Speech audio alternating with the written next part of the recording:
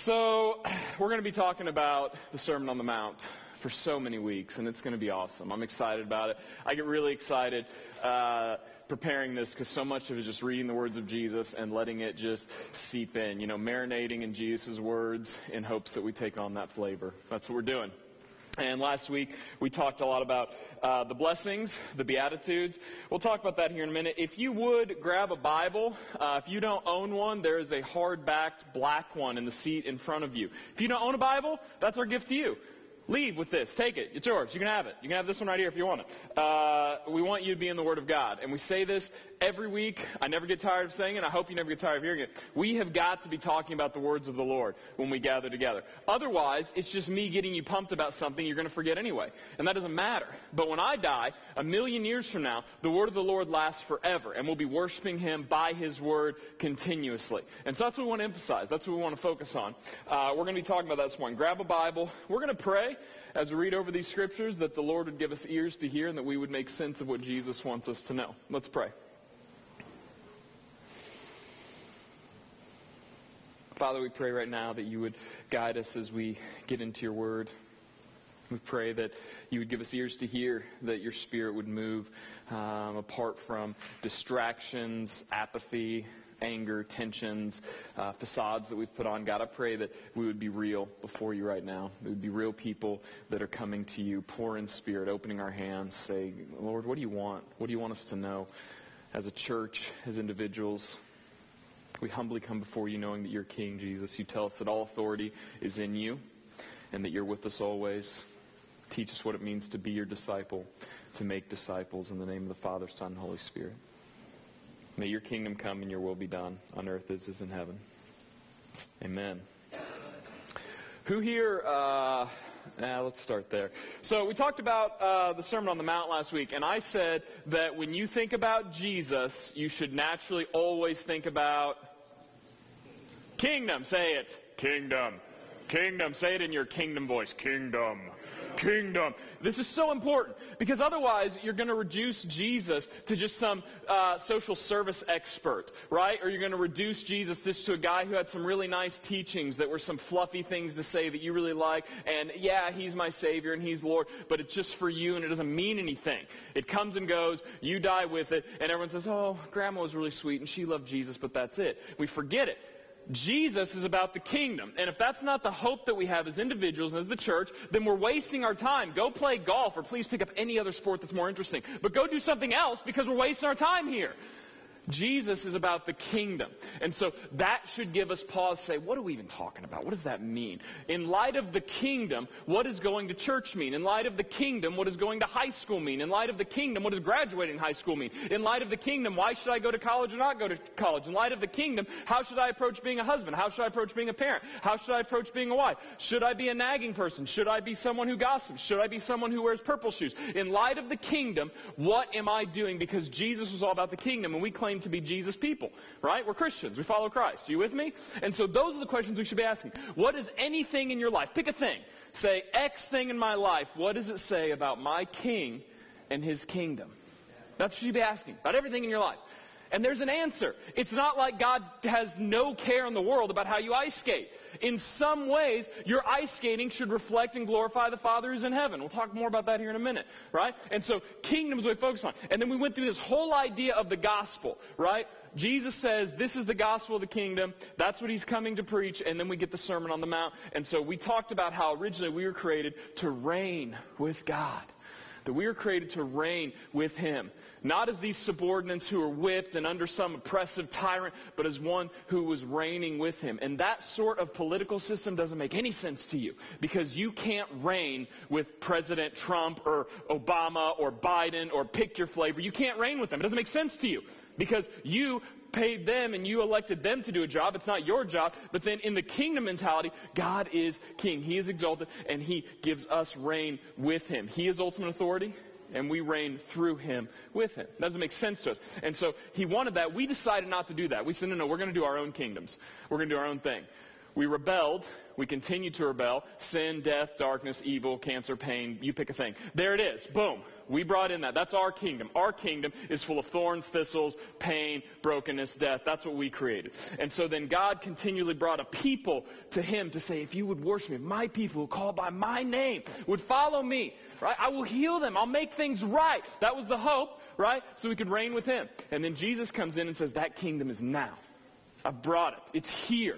You don't have to do anything for it anymore. You ain't bringing it. I brought it. King Jesus says, kingdom is now. And here we are, 21st century Western Christians saying, I thought this was all about my personal salvation. I thought this was all about just me and Jesus, making it happen. I thought this was about just really lit worship services. Wait a minute. It's about the kingdom. So when we talk about Jesus as Christians, little Christ, we have to be talking about the kingdom. If we don't understand the kingdom, then no offense or all offense, you're wasting your time. This doesn't mean anything. Your parenting doesn't make sense. Your marriage doesn't make sense. Your job doesn't make sense because you don't know the kingdom, which is what we're going to be talking about. Jesus says, I've come to bring you the gospel of the kingdom. That's what he's teaching. Here we are, Sermon on the Mount. And it starts with these 9 blessings, the Beatitudes. Beatitude is a Latin word for blessing. We talked about how blessing means what? Favor, basically, right? Favor with God. You can unpack the word to mean so many things, but it ultimately means favor with God, having favor. Blessed are those you are favored. And they were backwards. We said this is the upside down kingdom. Because if you just read the Beatitudes, the blessings, some of them you'd say, I want to be that person. And some you'd say, I've been that person. I don't like it. I don't like mourning. I don't like being meek. I don't like being a peacemaker because then I get broken and I get kicked for trying to bring peace to two sides that don't want to have peace, right? And so the Beatitudes backwards idea. I saw a video this week about a art install that I think really helps talk about the Sermon on the Mount and the kingdom. We're going to play it now. It's short. You'll love it.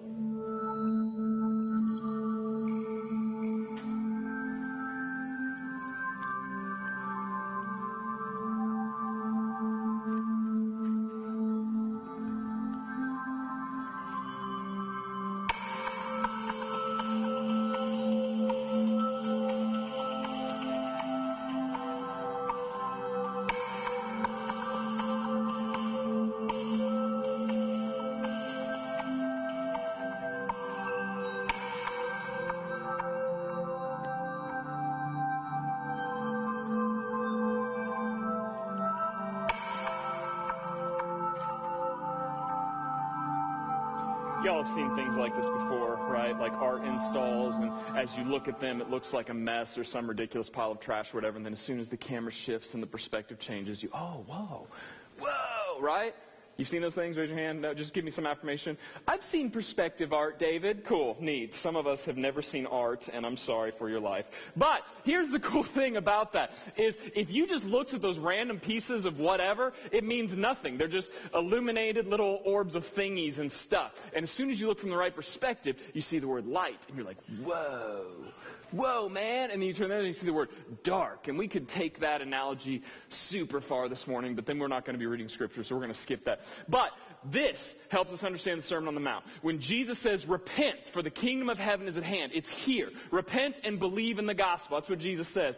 This is what he's talking about. You're seeing all this scraps and things that you've made sense of the world, but if you would just look at it in light of the Messiah, in light of Christ, now you see light. Now it makes sense to you, right? And so that's what we're doing with the Sermon on the Mount. We're saying, repent, change your mind, look at things differently, and that's the whole goal here, is similar to that art install. We're trying to see things in the right perspective through the light of the Messiah, the way God created the world to function. So, salt and light, here we go. I'm going to read these. In fact, who likes to doodle? Raise your hand if you like to doodle. No? Doodle? You. Can you come up here real quick? And... Yeah, no, you know who you are. Who else? No one else wants to come up here. I'm going to make you if you don't. Oh, Addie, please don't make me call you out. Addie, come here. I've never brought Addie on stage. She's so upset. Here's what I need. This is really important. So I'm going to put oh gosh, I almost fell. Don't do what I did. I need one of you to draw a salt shaker in this area, and one of you to draw a light bulb in this area. Okay, ready, go. We're going to keep talking. You guys take your time. Here you go. Feel free to arm wrestle over this. All of the Sermon on the Mount is about repenting and believing in the gospel of the kingdom. And so as we approach it, I pray that you would continue to have this understanding of, I'm not just trying to understand these specific words of Jesus. I'm not just trying to cram these blessings into my life and figuring out how I can be meek. Instead, I want you to think really broadly. When you think, how am I taking this idea that Jesus is saying and seeing the entire world in the idea of reigning and ruling with Christ? How am I seeing the entire world this way? Not, how does my Christianity fit into my politics, fit into my parents? No. Stop all that. Where does the kingdom start, right? That's where we're going to go. How are you doing? You're doing so good. Light bulb, salt shaker. So recently, I've been amazed at how many people draw and doodle in our church and things. I have no skill in that whatsoever. You've seen, I can't even write words. And so I walked by Addie recently, saw her drawings, like, whoa! And so now I have an excuse to bring her up here and embarrass her. There it is. Is that even like 3D? I tried. That's amazing. Give her a hand. Salt and light. Oh, I'm not going to add to this. We have salt and light. Open your Bibles, Matthew 5. Buckle up. Here's what Jesus said. We're going to read it again. You are the salt of the earth. But if the salt has lost its taste, how shall its saltiness be restored? It is no longer good for anything but to be thrown out and trampled under people's feet. You are the light of the world. A city on a hill cannot be hidden. Nor do people light a lamp and put it under a basket or bucket, but on a stand, and it gives light to all the house. In the same way, let your light shine before others so that they may see your good works and glorify your Father in heaven. Who's Jesus talking to? We said last week, the disciples and crowds. Who are his disciples right now? The 12? Gotcha. No, not the 12, right? Maybe a few. There may be 3 guys, right? Because he called them on the shore, maybe 4. But then there are other people. And we read Matthew 4. Who are the sort of people Jesus hung out with? Poor people, sick people, broken people. All the people that society, particularly Roman society, would say, you're useless, we don't have any need for you, get out of the city, you can live on the outskirts, form your own little poor communities, doing your own little poor things because you have no help in us. And Jesus looks at them and says, you are blessed. All of you. You broken, messed up, mucky people, you're blessed because the kingdom of heaven is yours. Now it's backwards and it's confusing because all of us in this room can imagine people that we think are outcasts and broken, even though we wouldn't want to say that because we're Christians and we include everyone. There are people you drive by that you naturally judge. There are people in Walmart who are doing certain things that you judge, and you would think, they're not a part of the kingdom. If only they were like me. If only they did this thing. If only they owned a house. If only they had this much money in savings. If only they followed this program. If only they came to these church events. Stop. Because Jesus is all of a sudden including people that we don't think should be included. And that says something about us as a church. What do we do with that? There's a challenge there, and we want to keep wrestling with what that means in Scripture.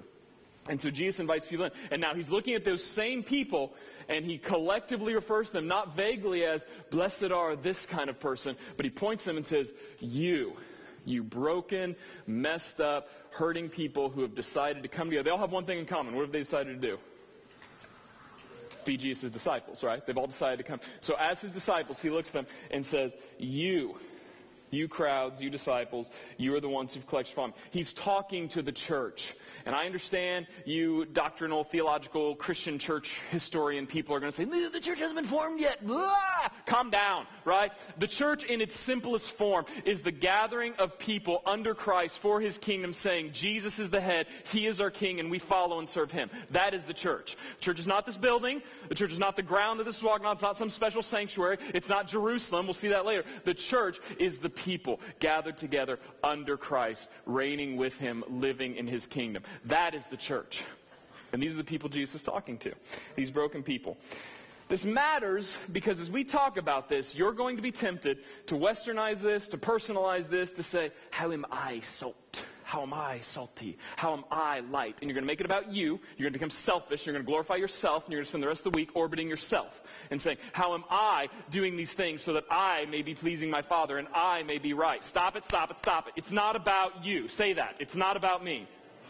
It's not about you. You cannot bring the kingdom. Jesus brought the kingdom. You cannot save Jefferson City. You can't save your family. You can't save your marriage. You can't save you. Jesus is king.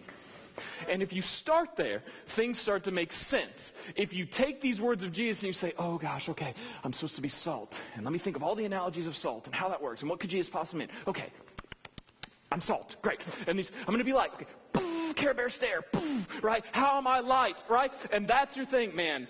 Ooh, where did that come from? How am I light? You're missing it. This is a corporate calling to corporate people. Of course it includes individuals. One of you could screw up all of this. That's the whole idea. Jews knew that. One person's sin affected everyone's sin. If we confess our sins, he's faithful to forgive us of our sins. There's a corporate aspect of this. There's an individual aspect to it. But stop making it just about you, because then you miss it. For those of you watching home, for those of you sitting here, if you're not a part of a God-fearing, gospel-centered church, this is your call today. You have to be a part of the church. Because you are. No one is a Christian outside of the church. Otherwise, they don't make sense in the world of the Bible. To be a Christian is to be a part of the church. So stop pretending that you can follow Christ apart from the church. It doesn't make sense. This is a corporate thing. We're going to get into it. He first says, you are the salt of the earth. Salt is not a common metaphor in the Bible, believe it or not. Look up how many times salt's used in the Bible. It is so random and weird. There's people turned into pillars of salt. There's salt used as metaphors. There's salt used literally. It's not like we can just say, well, here's the Greek word for salt and the Hebrew word for salt, and that must mean this. It doesn't make sense. And I think there's a reason for that. I think when Jesus is talking to a whole bunch of Jews, potentially some Gentiles, and he says, you are the salt of the earth, they kind of look at each other like, we are? Wait. There's not this like, oh yeah, get it, salt. No. They're confused. Like, what does this even mean? Wait. You said salt. We're the salt of the earth. Doesn't make sense. And so there's a confusion there. Here's what I think's interesting about salt. There's a few things we could say. We don't commonly say this in our own culture, right? Like, you didn't look at your kids and say, you're the salt of our family. Go and salt the earth, my child. That doesn't make sense, right? We say some people are salty, right? Quit being salty. I don't even really know what that means, but you kind of feel it. It's kind of like when you say someone's being a jerk. It's hard to define, but it's like, quit being a jerk. You know, you feel it, and it's kind of how someone's being salty. Like, don't be salty to me. Quit being so salty. Maybe if you kiss someone who just worked out, okay, you're just being a salty person. Maybe that's just in my family. Very salty humans in our kissing. What is happening right now? In the first century world, salt was precious. That's where we're going. And salt is a very precious thing. A lot of times, sometimes Roman soldiers, they were paid in salt. And you get this phrase, right? Someone is worth their salt, right? Yeah. So a Roman soldier being paid, they're worth their salt. There's that kind of idea. Salt is precious. You get that. In fact, sometimes salt is even in the Bible gets this idea that it relates to peace and friendliness. Mark 9:50, Jesus says something similar. He says, salt is good, but if the salt has lost its saltiness, how will you make it salty again? Have salt in yourselves and be at peace with one another. Some historians, some people kind of connect this idea that maybe salt was also associated with peace and friendliness, because if we have salt, things are good. Things are peaceful. Because we got salt, right? Why? Because salt's used for a lot of other things. It's used to preserve things, like things that could decay, meats, that sort of thing. And then it's used for flavoring, right? Salt's used to flavor things. I don't need to explain that. You get it, right? You put salt on things, and then some of you who have kidney issues or whatever, you don't put salt on things. My dad had to, get rid of all salt for a while. It's a big deal. You're familiar with salt. No one in here is like, wait. People put salt on their food, right? Everyone puts salt on their eggs, unless you're Jason, who doesn't like eggs, in which case you have a lot of other problems. But that's easy. So, do you know someone who doesn't like eggs? Anyway. So, salt is used for flavoring, preserving things. Here's what I want to stop, though, because all of you who've been in church, you've been here forever, you're used to this. You're ready for this. You've buckled up. Here comes a sermon about all these analogies of salt. Please tell me about how athletes take salt tablets. Please tell me about how salt this, salt that, don't be salty, I've been assaulted, whatever. You're just going to say all these sort of things, right? Stop. I think Jesus meant all of these things and none of them at the same time, because it's not clear. And this is like when we talk about the characters of God, we have a limit of knowledge, right? I don't think we really know exactly what Jesus meant precisely. We can say, oh, salt was precious. Oh, salt was used for preserving things. So maybe it's like this. Here's what we do know for a fact. Salt influences things. That's it. Salt influences things. And Jesus says, you are the salt of the world. And before we make very specific analogies and you walk out of here thinking how you need to be salty, just stop. Think about influence. If you're a part of the kingdom's on the other page. That's okay, you get it. If you're a part of the kingdom, you have influence. We, as one, have influence. How are we measuring our influence in Christ? What does that mean? How are we doing that? This one, Jesus says, comes with a warning. There's a judgment here. He says, but if salt has lost its taste, how shall its saltiness be restored? It's no longer good for anything except to be thrown out and trampled under people's feet. How does salt lose its saltiness? Ooh, tricky. Yeah, this is a hard one. What is salt, nerds? Sodium chloride. Elements. Right, yeah, sodium chloride. So how do you make sodium chloride less salt? Yeah, right. Okay, we can all start throwing chemist things out, but it's really tough to do. In fact, it doesn't even make sense. It's nonsense. And especially to a first century world, you're asking, hey, how does salt become less salt? That's like saying, how is water less wet? How do you make Christmas less December? How do you make my wife less incredible? These are crazy questions. It can't be done. It doesn't make any sense. Salt less salty, water not being wet. What are you saying, Jesus? It doesn't even make any sense if the salt loses its saltiness. If the salt loses saltiness, it's no longer what? Salt. It can't be salt. It's going to be thrown out and trampled. Judgment here. You're the salt of the world. But if you ain't the salt of the world, you're thrown out and trampled.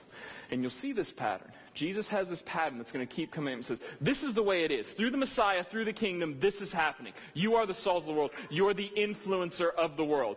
Unpack that however far you want. You're to preserve it. You're to flavor it. You're to whatever. But you are the influencer of the world. You, Christians, as broken as you are, as messed up as you are, if you believe in Christ, if you're poor in spirit, the kingdom is yours. You come together as one body. You influence the world in Jesus Christ. That's who you are. If you choose not to do that, you're not salt. You can't possibly be salt. And the judgment is that you're thrown out and trampled. And you'll see as we go through the Sermon on the Mount, this thing comes up over and over. In fact, just read Jesus' word. Look at how many times Jesus talks about things cast out. It happens quite often. About 7 or 8 times in each gospel, Jesus has some phrase on, this is the way it is, but if not, thrown into the fire, thrown into the street, cast outside the city. Constant idea of being thrown out. Why? Because salt salts. That's what it does. And so if you're a Christian and you don't see your influence in the kingdom of Christ, then maybe you're missing it. Maybe you're being thrown out and being trampled. And of course that makes sense, because if we're kingdom people, church, if we're kingdom people focusing on Christ, how could we not influence the world? Do we really believe that he has all authority? How selfish would we be, and how messed up would we be? No, we believe in King Jesus, the one who came to give everything to us, including his life, all of his teachings, died, resurrected. He gave it all. We worship him, but we do this just for us. This is only about us. We don't have any influence. We just come in here, gather on Sundays, feel good about ourselves. Tell me what's going to make me feel good for a few more days, David. Pump some life into me. Wash the gas and give me the keys. It's not what Jesus called us to. Jesus is calling us to be kingdom people where every part of our life has influence on other people. And Jesus is getting at the point that you can't not do this. Salt salts. If you follow me, if you believe in me as the Messiah, if you're my disciple, you will naturally be influencing the world around you. This is what the church does. This is what we do as individuals, only through the church. Understand that. I'm not here to tell you about your personal evangelism and your personal mission. What a silly thought. You're not here so that you go out and influence the world at your job. You influence the world through following Christ, through the church. And whoa, isn't that much more relaxing? Isn't that much more peaceful? Yes, you're naturally going to be influencing the people at your job through following Christ because you're going to do things differently. They're going to see in your life that you value the kingdom. They're going to see in your life you do things differently, right? That you value prayer, you value scripture, you value the gathering of believers. Those things are going to come out of your life. But it's not on you then to bring the kingdom in that person's life. It's on you to connect those people to Jesus Christ through his church. This is why we say things like invite people to church. Not so we can say, we had this many people at church on Sunday. Because they aren't going to know Jesus if they're not here. They're not going to know Jesus if we're not out there living in community, influencing the community, being who Christ is. This is what it means to be influencers. And if you're not, you're going to be trampled. And you know churches that way. You know churches, you know Christians who are being trampled. Because they're not worth their salt. They're just a bunch of stuffy gatherings for people to feel good about themselves and say fluffy words that have nothing to do with King Jesus. They gather together, they sing great songs, they have great powerful messages, and no one's life is transformed for King Jesus. No father is glorified in that. As God would say, I hate your shows, I hate your festivals, get away from me, they're detestable to me. going off there. What does it mean to be influencers? What are we influencing? Go back to the Beatitudes. What are they? Blessed are the poor in spirit, for theirs is the kingdom of heaven. Blessed are those who mourn, for they shall be comforted. Blessed are the meek, for they shall inherit the earth. Blessed are those who hunger and thirst for righteousness, for they shall be satisfied. Blessed are the merciful, for they shall receive mercy. Blessed are the pure in heart, for they shall see God. Blessed are the peacemakers, for they shall be called sons of God. Blessed are those who are persecuted for righteousness' sake, for theirs is the kingdom of heaven. And blessed are you when others revile you and persecute you and utter all kinds of evil against you falsely on my account. This is the influence Jesus was calling to. Everyone sitting there in that day would understand, wait, we're the salt? What are we the salt? Oh, this is what it means to live in the kingdom. Those who have favor with God, those who are blessed, this is how they're living. And so maybe you sit here and say, man, I'm not that way. I'm not a part of a church, and I'm really messed up. I couldn't even join your church because I really stink. I'm terrible. You don't want to know me. I'm the worst person in here, and I'm never going to come back. Get me out of here. Gross. Jesus says, blessed are the poor in spirit, for theirs is the kingdom of heaven. Maybe today you need to hear how unsalty and unshiny you are, to remember how poor in spirit you are, so that you look to King Jesus instead of yourself. And you say, only through King Jesus can I be made right.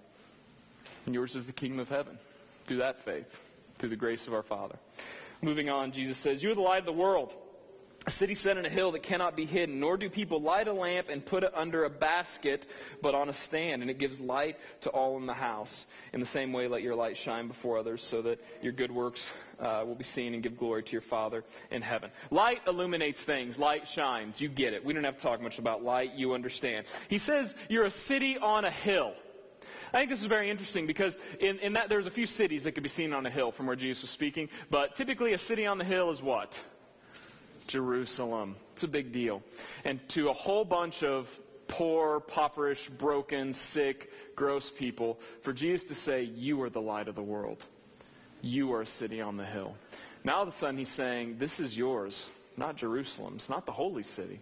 There's something else going on here, something deeper. And for us, we just say, oh yeah, cities are on hills. That's nice. They have light, kind of like a lighthouse. I don't know if lighthouses make that noise, but I'm imagining it. Nautical stuff. Anyway, and so then we see cities on a hill. We get the light shining. To them, they would say, whoa, me? This isn't me. You're talking about all of Israel. This is what Israel's supposed to do. Because they understood that originally, who's the light of the world? Jesus is the light of the world. Who was the light of the world? There's a trick question. What does the Bible say? Who was supposed to bring the world? Israel. Israel's light of the world, right? See, Isaiah 51:4. Give attention to me, my people, and give ear to me, my nation. For a law will go out from me, and I will set my justice for a light to the people, to the nations, right? God is telling them, if you follow me, if you reflect who I am, other nations will see and they'll come and worship me. This idea is over and over and over in Scripture. Matthew specifically quotes this in Matthew 4. He's talking about something in Isaiah 60, verse 9, I believe. But in Matthew 4:16, he says, the people who live in darkness have seen a great light. And for those living in the land of the shadow of death, a light has dawned. These are Gentiles. These are outsiders. They're seeing this light. How are they seeing this light? Through the Messiah. Through God's people following him. Israel was God's chosen people for the world. And Israel decided to be God's chosen people for themselves, or sometimes their own chosen people for themselves. And that was the big tension. And so you see Jesus butting heads over and over and over with the religious leaders of the day. Because Jesus acknowledges, hey, you guys are taking this thing, you're making it for yourself, you're making it all about you, you're worshiping your religion, you're worshiping your practices, and it's not right. You're missing the kingdom, you have no idea what's going on. And we'll see that pattern over and over and over. This is why you start seeing hints of it now. Jesus is saying, hey, you're no good, you could be thrown out and be trampled. I believe that there's a hint of understanding with the religious leaders there. Jesus is saying something he's going to say later on, we talk about next week, where he says, unless your righteousness surpasses that of the Pharisees, the Sadducees, he's specifically referring to them. Maybe they're being thrown out. Let's put this inception in the minds of the listeners there. Hold on, the city on a hill? That's supposed to be Jerusalem. And you're saying that's us?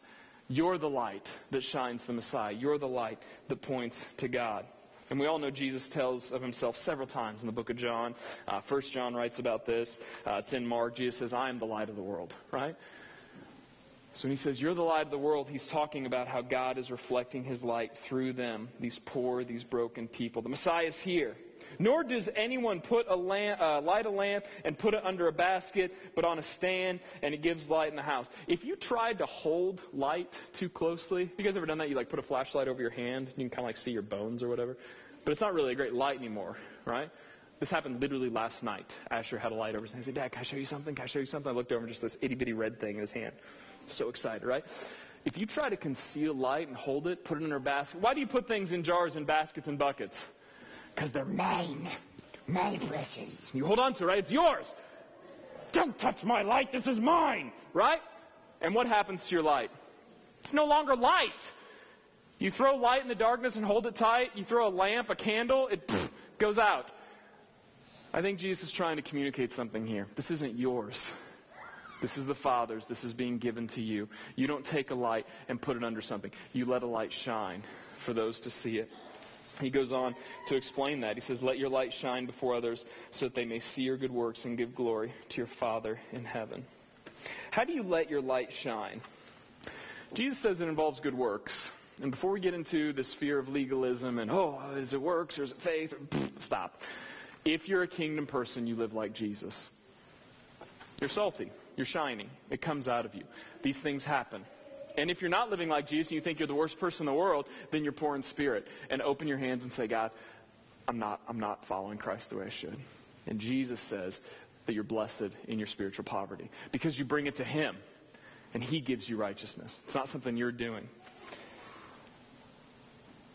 Do the things in your life point to the Father's glory, or are they things that point to your glory? We talked a lot about this when we talked about the word glory during Christmas time. You remember we talked about shadow glories?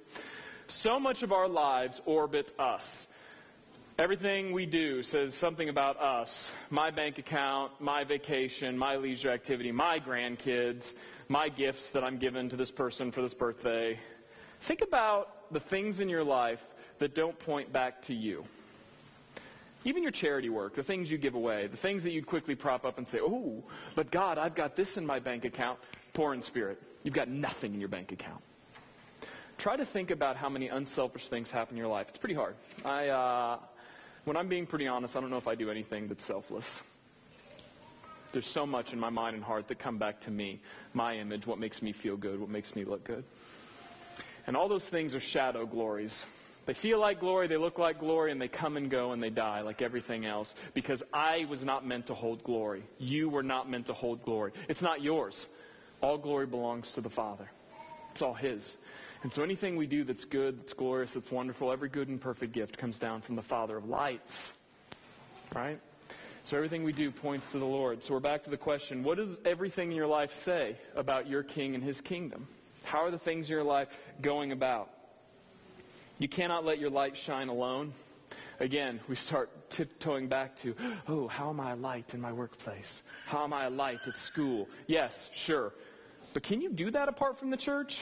I mean, let's be practical right now. Those of you who have come and gone in church in your life, when do you find that you draw near to God and you consistently follow Him? You have a consistent pattern of a good relationship with Scripture, a good relationship with prayer, and a good relationship with church. When do those things happen in your life? When you're a committed member of a church, when you're connected to a church. I'm not here to be the guy that says, we gotta have a big old church here. Let's just get real big and have a huge church and have tons of numbers. Forget that.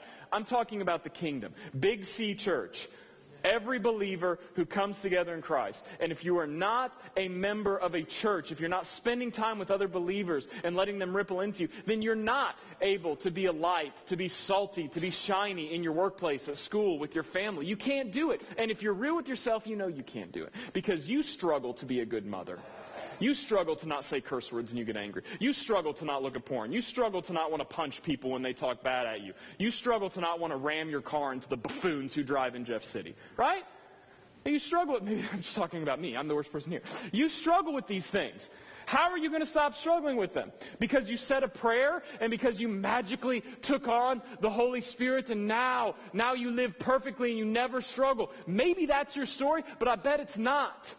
I bet that you still have what the Bible calls temptation and struggle and sin and doubt. These things happen. Paul talks about it. Jesus talks about it. James talks about it. Peter talks about it. All of us struggle. But you know what they all point to? Us coming together as one body. Glorifying God as one. We need each other. Please hear me. Whether you're watching from home, you're a committed member of Memorial, you've never been a part of a church, whatever. Please connect to the church. These verses don't make any sense outside of the kingdom, and the kingdom makes no sense outside of the church. Jesus chose to bring his kingdom through his life, death, and resurrection, and then he gave it to the church. He said, be my body. Go, make disciples of all nations, baptize them in the name of Father, Son, Holy Spirit. Teach them to obey all things I've commanded you. And remember, I'm with you always. How is Jesus with you always? Through the Holy Spirit, through his church.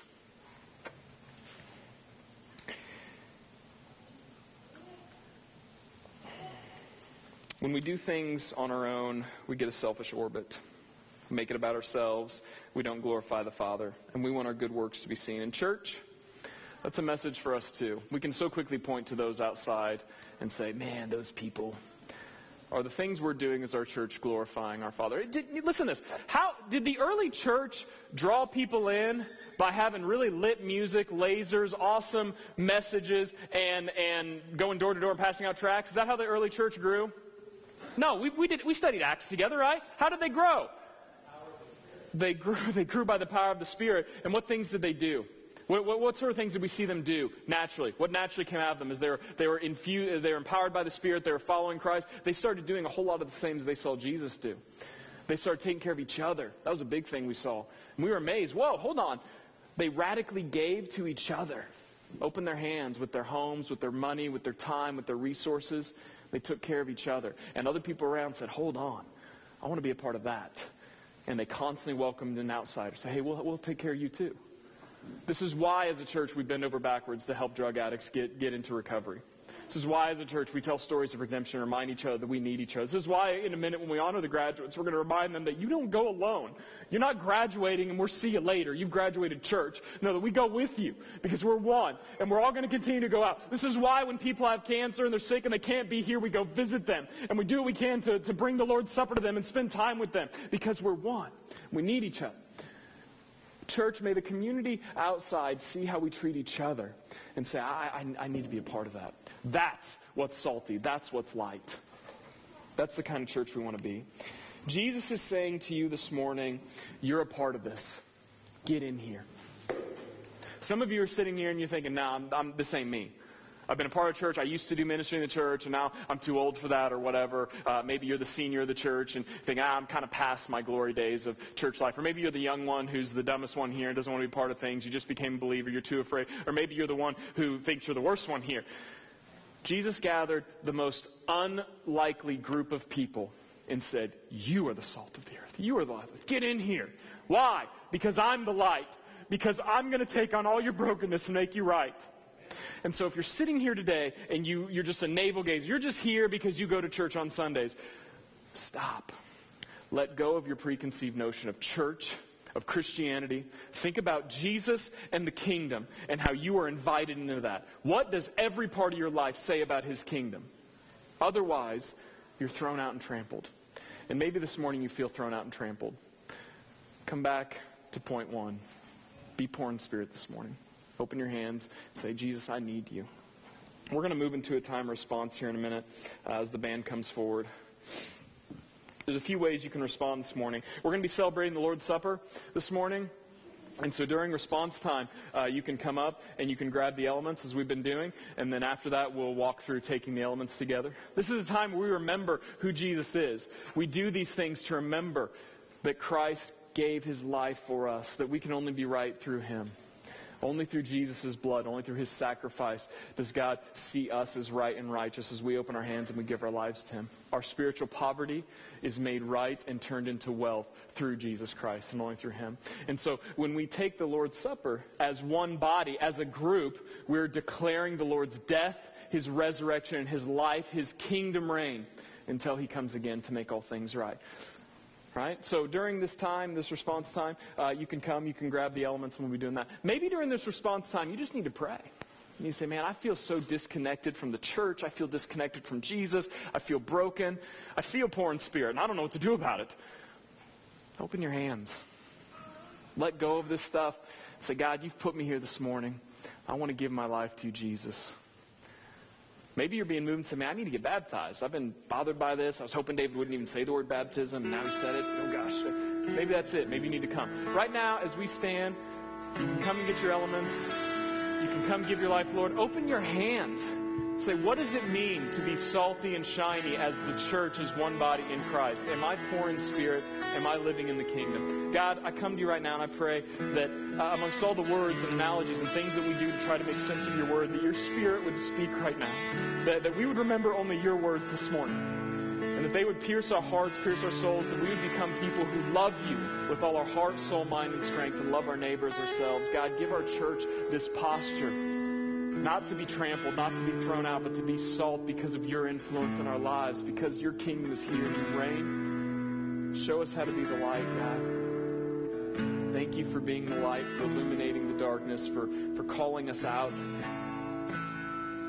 God, I pray if there's any of us that are in darkness right now, who are hiding, who don't want to be exposed, by the power of your Spirit, Jesus, that you would illuminate all parts of our lives, all the crevices that we want to hide, and that we would open our hands and recognize our spiritual poverty before you, God.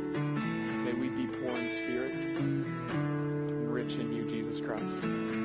Guide us as we remember you through the Lord's Supper.